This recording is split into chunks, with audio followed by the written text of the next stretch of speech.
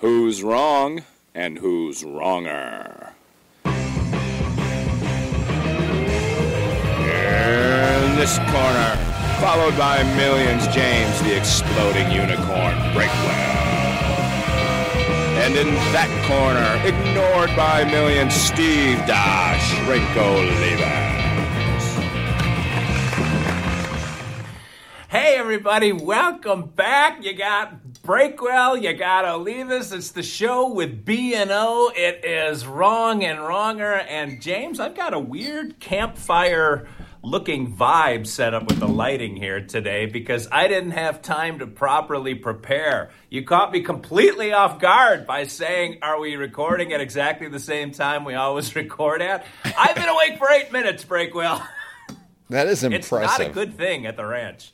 I would say that your brain might not be firing in all cylinders yet, but I don't know that it ever fires in all cylinders. I don't know that it has cylinders, so I'm excited to see what we get out of you today. Man, oh man. I said, give me 5 minutes. Like, I had to brew coffee because I would have been scared and alone if I'd have come out here and tried to do this podcast without some kind of caffeinated beverage running through my veins. Well, that is what matters. Caffeine is the lifeblood of everything. Actually, I don't think it does anything to me. Man, I chug diet soda like I'm made of it. And recently I switched to generic diet Mountain Dew because you and I both know I'm not paying name brand prices.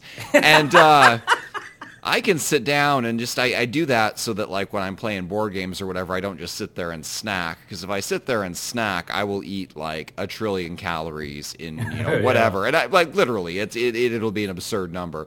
So I sit there and I just chug this stuff. And I can finish off a couple 2 liters of Diet Mountain Dew with full caffeine. And then I can go right to bed. I recently I got caffeine pills because they're supposed to be like there's all workout supplements are junk and there's only 2 ingredients in the world that do anything: creatine and caffeine. And I was like, I'm not paying. I'm not paying for expensive name brand prices with all these ingredients mixed together. So I bought creatine plain directly, and I bought caffeine pills directly. And again, I can pop a couple of those things. Each one is 2/3 of a thing of a 2 liter of Mountain Dew. And nothing. I'm so dead inside that caffeine does nothing to me. So I guess I'm a little jealous that with you and your single cup of coffee, you can like spring to life because it's not bringing me back.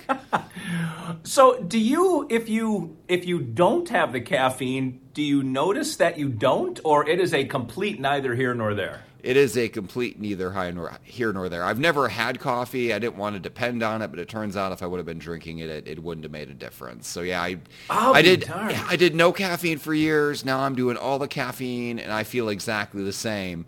And on days where I don't have it, it's not like I'm shaky. Everything is the same. I am a caffeine non-responder. Either that, or I don't know. I don't have any other explanation for it. There's so much wrong with me, and this is just one thing on that list.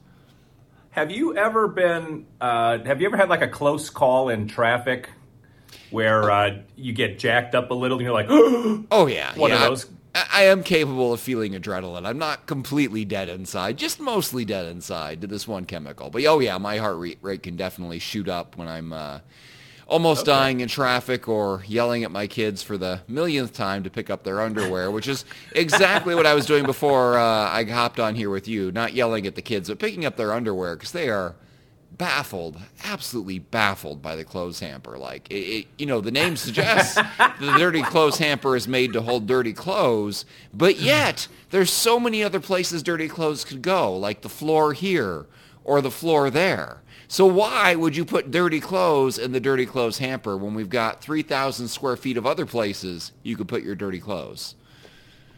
Well, and the hamper does have operational instructions that if you're not familiar with them, it can be a long process to try to puzzle through. So I'm with them, James.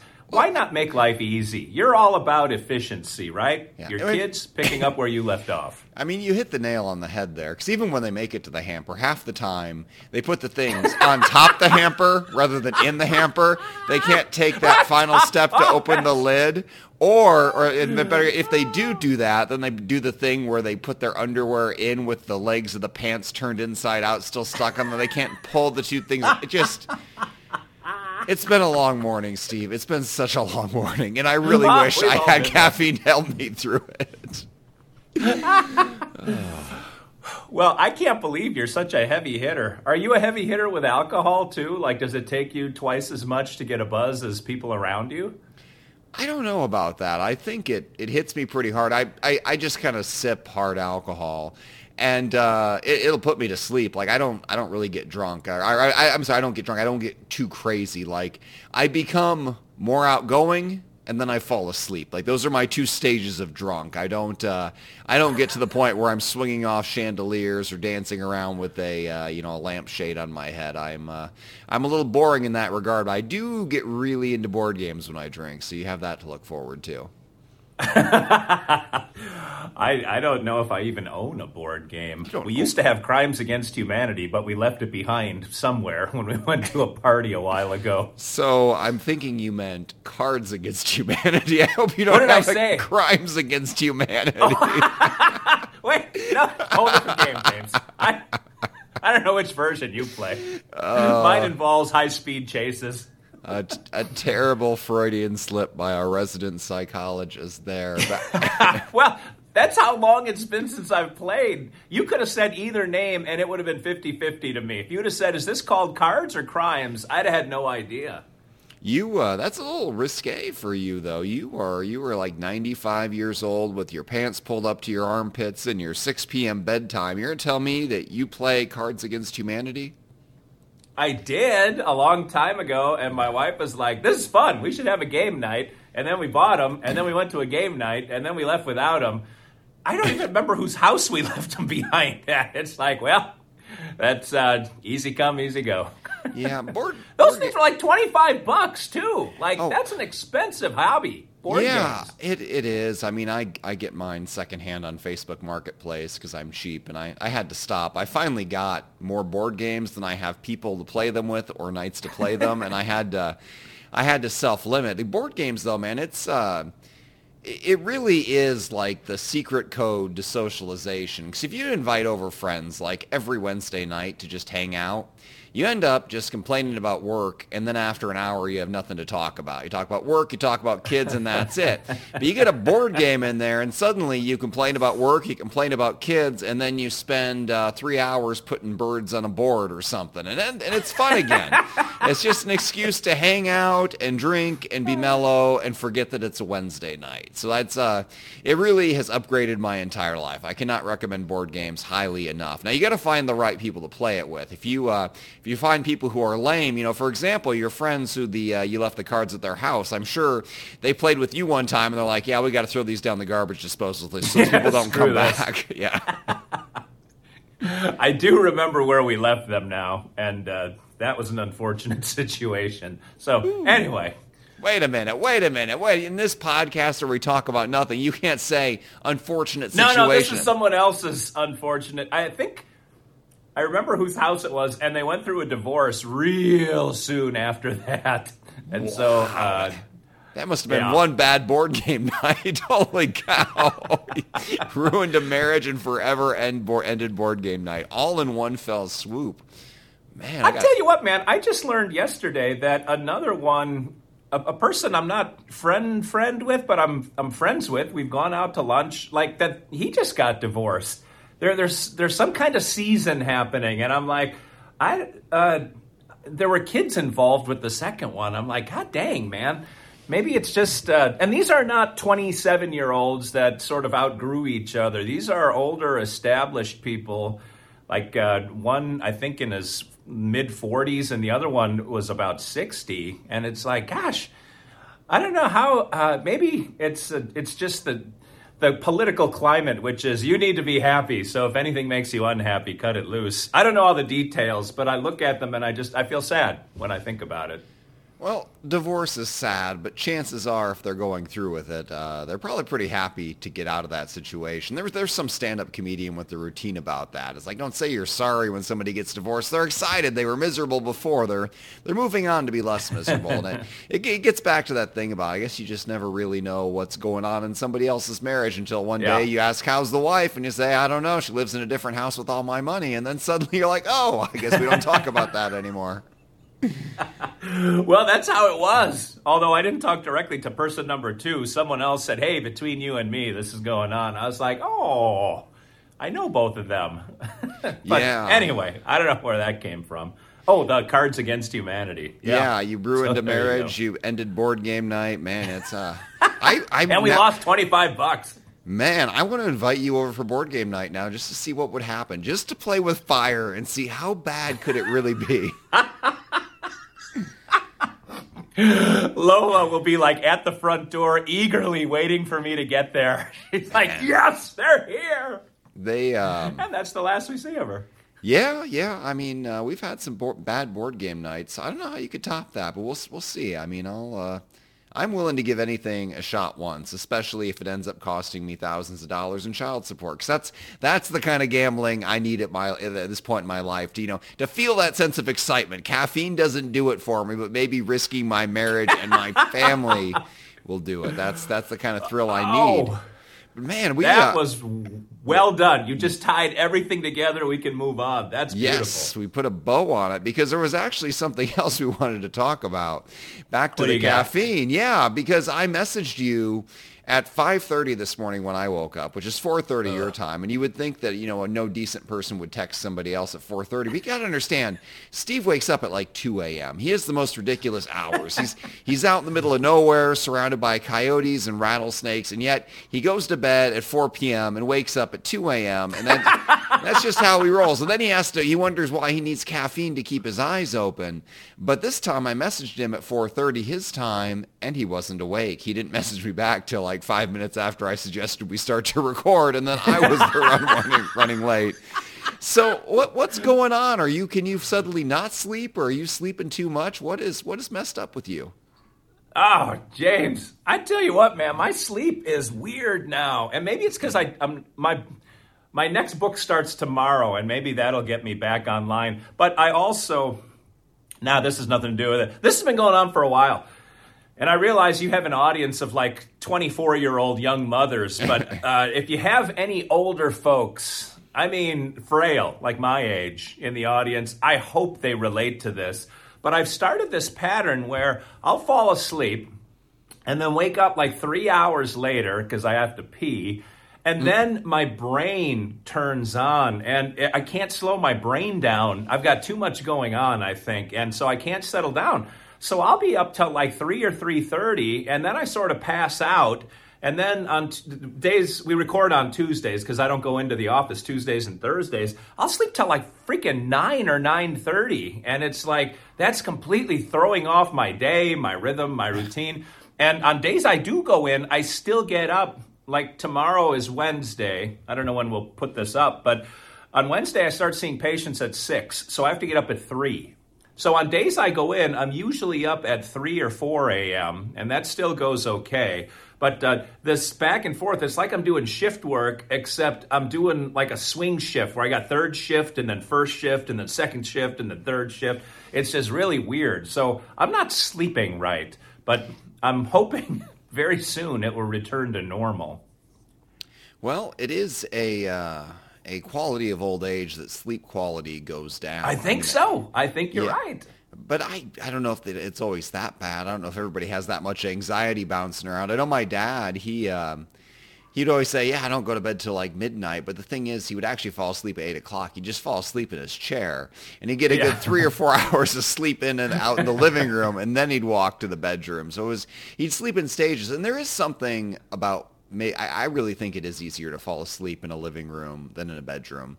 Because if you go up to your bedroom, you go up there with a purpose, you brush your teeth, you go through your routine, you put on your pajamas, and by then you're wide awake because you've completed all these steps. But if you just relax and lay down on like a Sunday afternoon watching football, you can be out half a second. I mean, there's no preamble, there's no routine, there's no expectations, and the same thing happens if you sit down on a couch after dinner. You can just be out like that, especially if you're a dad. My dad and my father-in-law can both fall asleep like sitting up, like not even like reclined in a chair, but just like leaning forward slightly, mouth hanging agape, and that's the direction they're heading. So they're in the insta-sleep mode, and you're in the wander around the house in the middle of the night mode. So I guess there's two different kinds of aging. Mine is graceful, yes. I don't know. I think it's easier to fall asleep, to grab onto what you just said, on a recliner or on the couch in front of the TV, because the TV gives your brain something to do. Mm-hmm. And once your brain mine anyway, is occupied, it can sort of push back everything else that I'm thinking about. And then when it's dark and quiet, it's like the switchboard lights up with, oh, hey, by the way, here's something you need to care about. And so, or here's a deadline coming, or all of those things that swirl around like bumps in the night.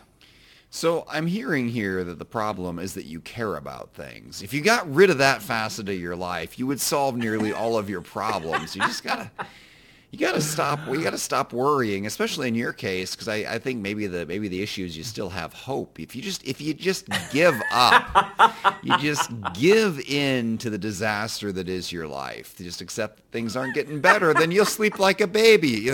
They say that you can always tell when a suspect is arrested, you can tell if he's guilty or not by if he's pacing around his cell or if he's sleeping. Because if he's sleeping, he knows that he's caught and it's all over. And if he's pacing around, he still thinks he might get away. Maybe he didn't do it. So that's I think maybe it's going on here a little bit. You're in denial. I had an interrogator on my other show, The Commute, once, and he was saying that when that moment that you're just describing happens, the suspect will sort of bow their head. And he said it happens about 100% of the time when they finally just make their peace with, okay, I'm caught, or I'm guilty, or whatever. Like when they're about to break, they always bow their head first. And maybe that's what's happening, James. I just need to bow my head. But the strange thing is, nothing that I'm worried about right now. I don't even know if worry's the right word. It's so I've taken on 3 more projects, which probably isn't good for me. But I'm doing another podcast, which I'm looking forward to. We haven't started yet, but we're in the creative phase. I'm writing for the newspaper in town here now, which is not a huge deal, but it gives me another deadline that I have to be aware of at least. And then third, I got asked over the weekend because the theater group that I did, the Headless Horseman, last year is doing War of the Worlds this coming year. And they want to do a series of radio spots for a few weeks ahead of time to start generating interest. So the producer and director had dinner with us on Saturday, and he said, would you put together a series of interviews with a Martian? And I said, yes. How do you want the Martian to be? What do you want to have to be said? Do you want the Martian to be funny? Do you want it to be angry? How do you want and he said, just, I'll leave it up to you. So I called a friend of mine who was one of Jim Henson's Muppeteers. He was in Muppets in Space, if you know that movie.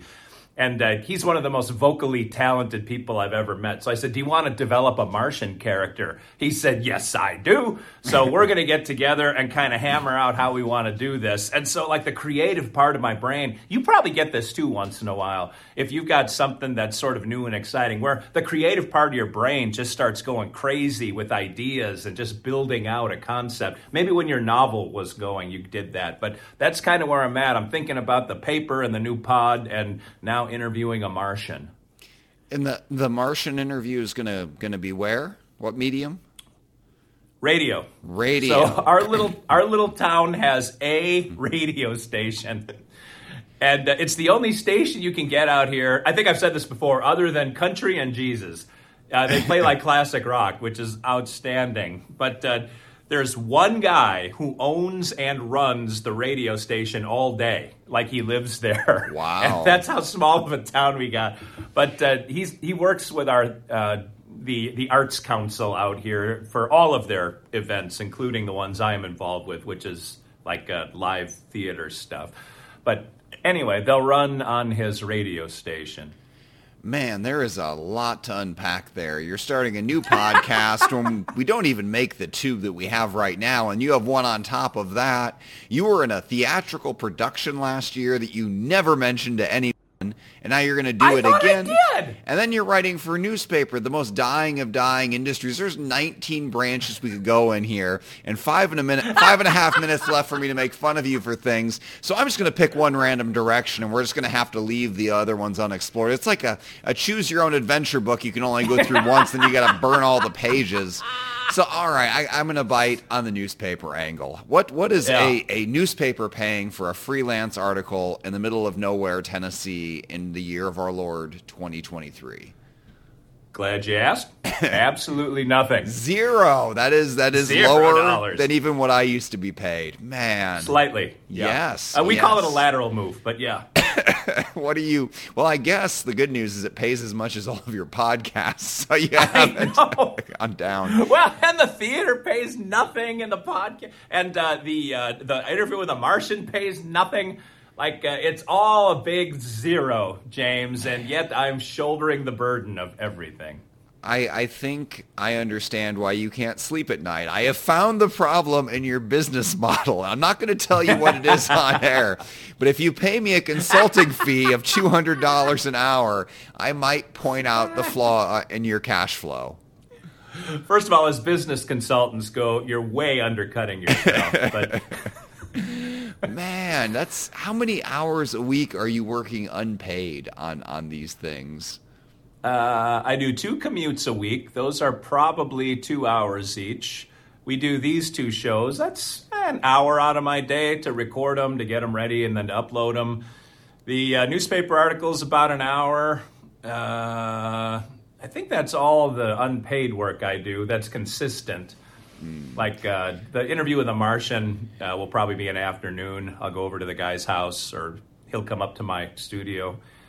But yeah, and well, that's not even including all the time I'm trying to set up interviews for the commute and trying to get rock stars on board. And you can consider that most of the books I've written have gotten me zero because I've written them, and then the rock star just sort of absorbs it into their Rockarian black hole that they've got, and I never see them or it again. So that's probably 150 hours each that go down the tubes. Yeah, there's a lot involved that I don't get paid for, James. I'm one of the greatest humanitarians who's ever lived. You can write a book in 150 hours? It takes me 40 days to write an 80,000-word book. That is impressive. That is a high production rate. George R. Martin writes... He writes I write 2 hours in the morning. 2 hours in the morning, and that's how many words? 2,000 words? Yeah. That's 1,000 words an hour, just like clockwork, just like a machine, huh? That's entirely impressive. That's if I could match that, I might actually be making a living at writing, but I cannot do that. Don't get me wrong, I'm James, fast. Man, go ahead. I'll tell you what. I know we got a minute and a half, 2 minutes left, but on my show, I had on a very successful self-published author, which there's like 2 of them. One's in Europe and one's here in America. But she's a sci-fi writer. She writes, and this almost made me like just hang up the phone and yell. She writes 8,000 to 10,000 words a day. Wow. And that's all she does. Like, that's her career. Like, that's her sole income.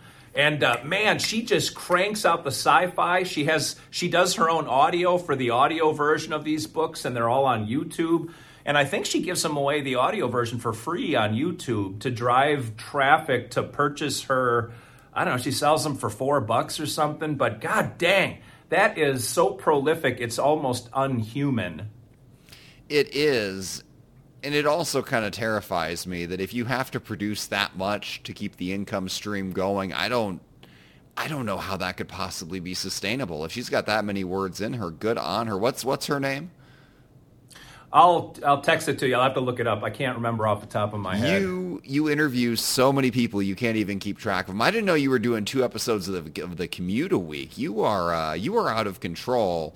And I guess the one saving grace is on your theater production thing. I suppose you probably didn't have any lines as the Headless Horseman. They gave you the guy without a head just to shut you up. So maybe I had to be there every night. I was the narrator. I was in every scene. Oh, I thought you were the Headless Horseman. No. Did you get a read-off script as the narrator, or did you have to memorize your line? Okay, that helps a little. Yes. Man, you are so busy for so little to show for it. Holy cow. I got a foamy wall behind me that doesn't even have sheetrock on it because I have no time to do things that are actually productive in my life. All right. But the reason I started doing all this, and I'll end on this one, is to try to get more connected in the community so that when I need something done, I know someone who can do it. Like, it's hard to be an outsider in a small town, man. I know you live in the bustling metropolis of Breakwellville. Yeah, but out here, man, I can't get anyone to do anything, and so I need friends. And this was all part of my plan to get some friends. I mean, I in the same situation, actually, because I'm in the bustling metropolis, but I'm on the edge of it in a suburb.